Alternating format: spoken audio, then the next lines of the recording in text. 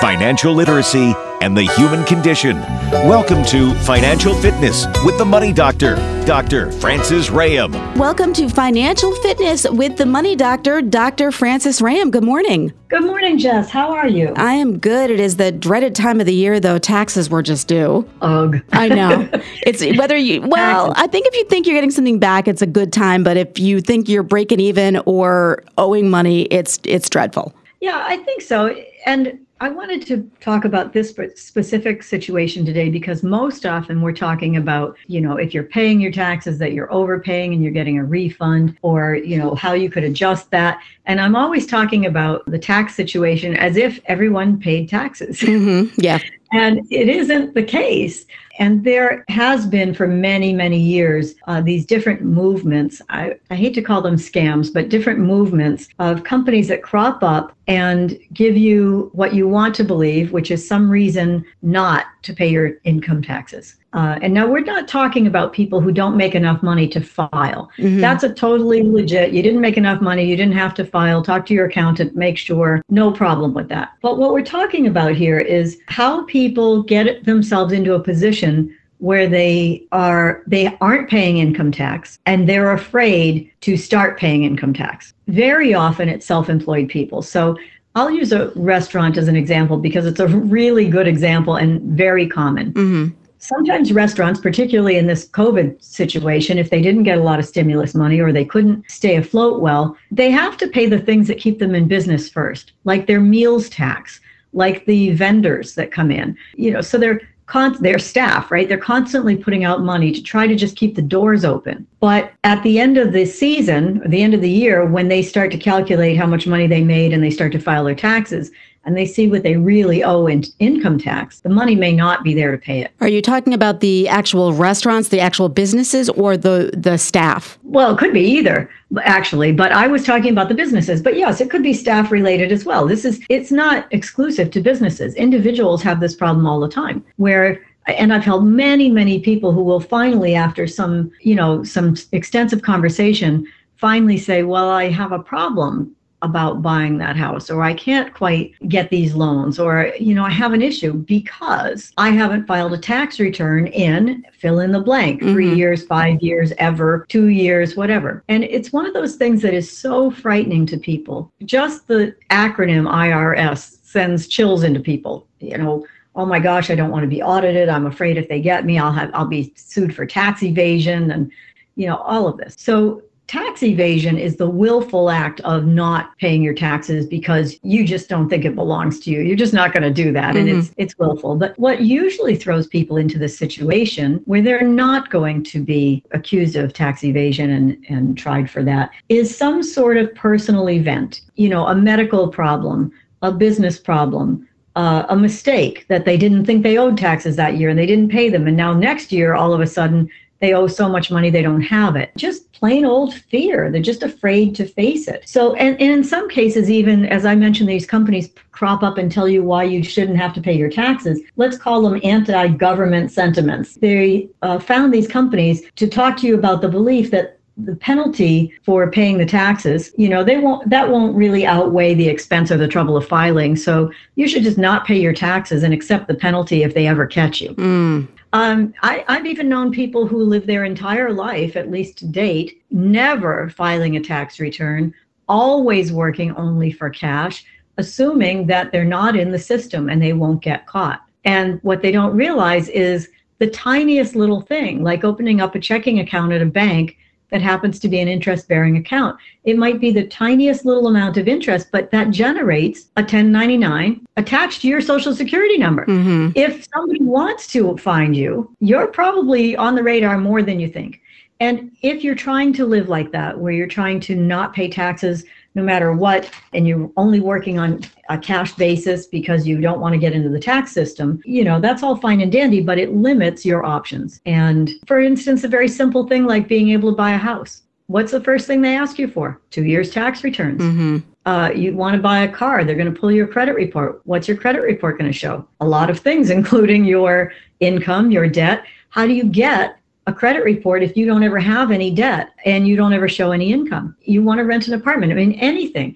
it is all tied to the idea of you being a reportable person in some way. So what can you do if you find yourself in this situation? And, we can talk about some different cases that people might have. But, the first thing you have to do is, of course, as we always say, just recognize that you're in this situation. Call a tax attorney, call an accountant. You'll have attorney-client privilege. Talk to them and say, I have this problem. I'm afraid to do this. Now, I've worked closely with people doing this, and I'll tell you, if you think that they're afraid to tell me about their debt or that they're afraid to admit that they aren't a good saver, wait till you see how really fearful people are, how guarded they are, to the point of self-destruction about telling you that they haven't filed a tax return or that they owe tax money. Even if they filed, that they owe so much money, they don't know how they're going to get out of this. And the saddest part about that, Jess, is that it is really crippling. I've experienced this many times in my life, and the fear that something bad will happen to you is so strong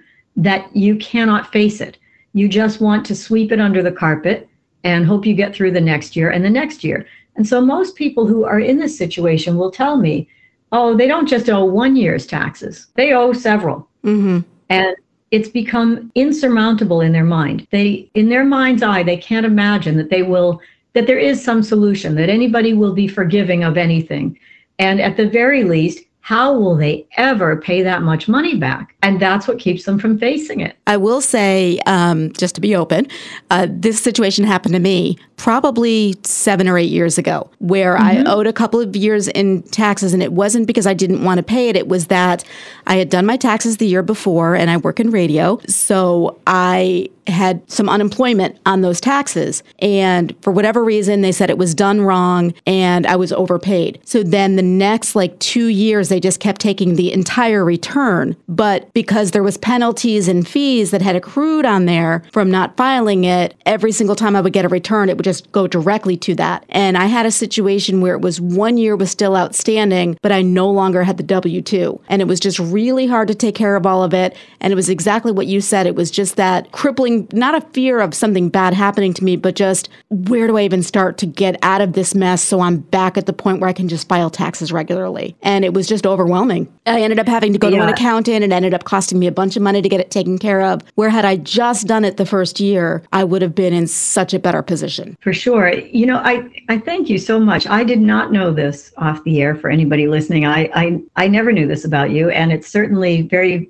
brave of you for saying it. And also just to let people know, you can get through it. You can get by this. I can remember a time when I was very young, where I too had a similar problem where I just couldn't, the taxes came up as a surprise. I was self-employed. I thought I was paying enough. I couldn't pay all my taxes, and I just freaked out like, oh my gosh, what am I going to do about this? So as many of the things that we bring to the airwaves, I've had a lot of personal experience with it, my own experience and that of helping clients. Let's talk just briefly about the kinds of things that someone might call you and tell you, or that you might trip across on the internet, or you might get a piece of direct mail about, that sounds so appealing and you want to hear it so much. But it's too good to be true.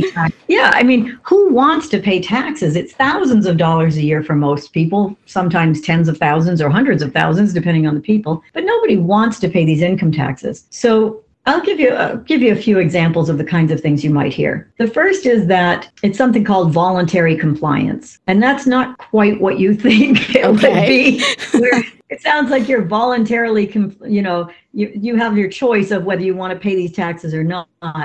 No, it's that they will convince you that you don't really owe these taxes. You're volunteering to pay the taxes because it's up to you to figure out whether or not you owe taxes. Okay. And so if you decide, hey, yeah, I owe these taxes. Hey, this sounds silly, but I'm going to tell you, people do it. A lot of people do it. The second thing would be that your income really isn't taxable at all. Now, this is an easier thing to convince people of.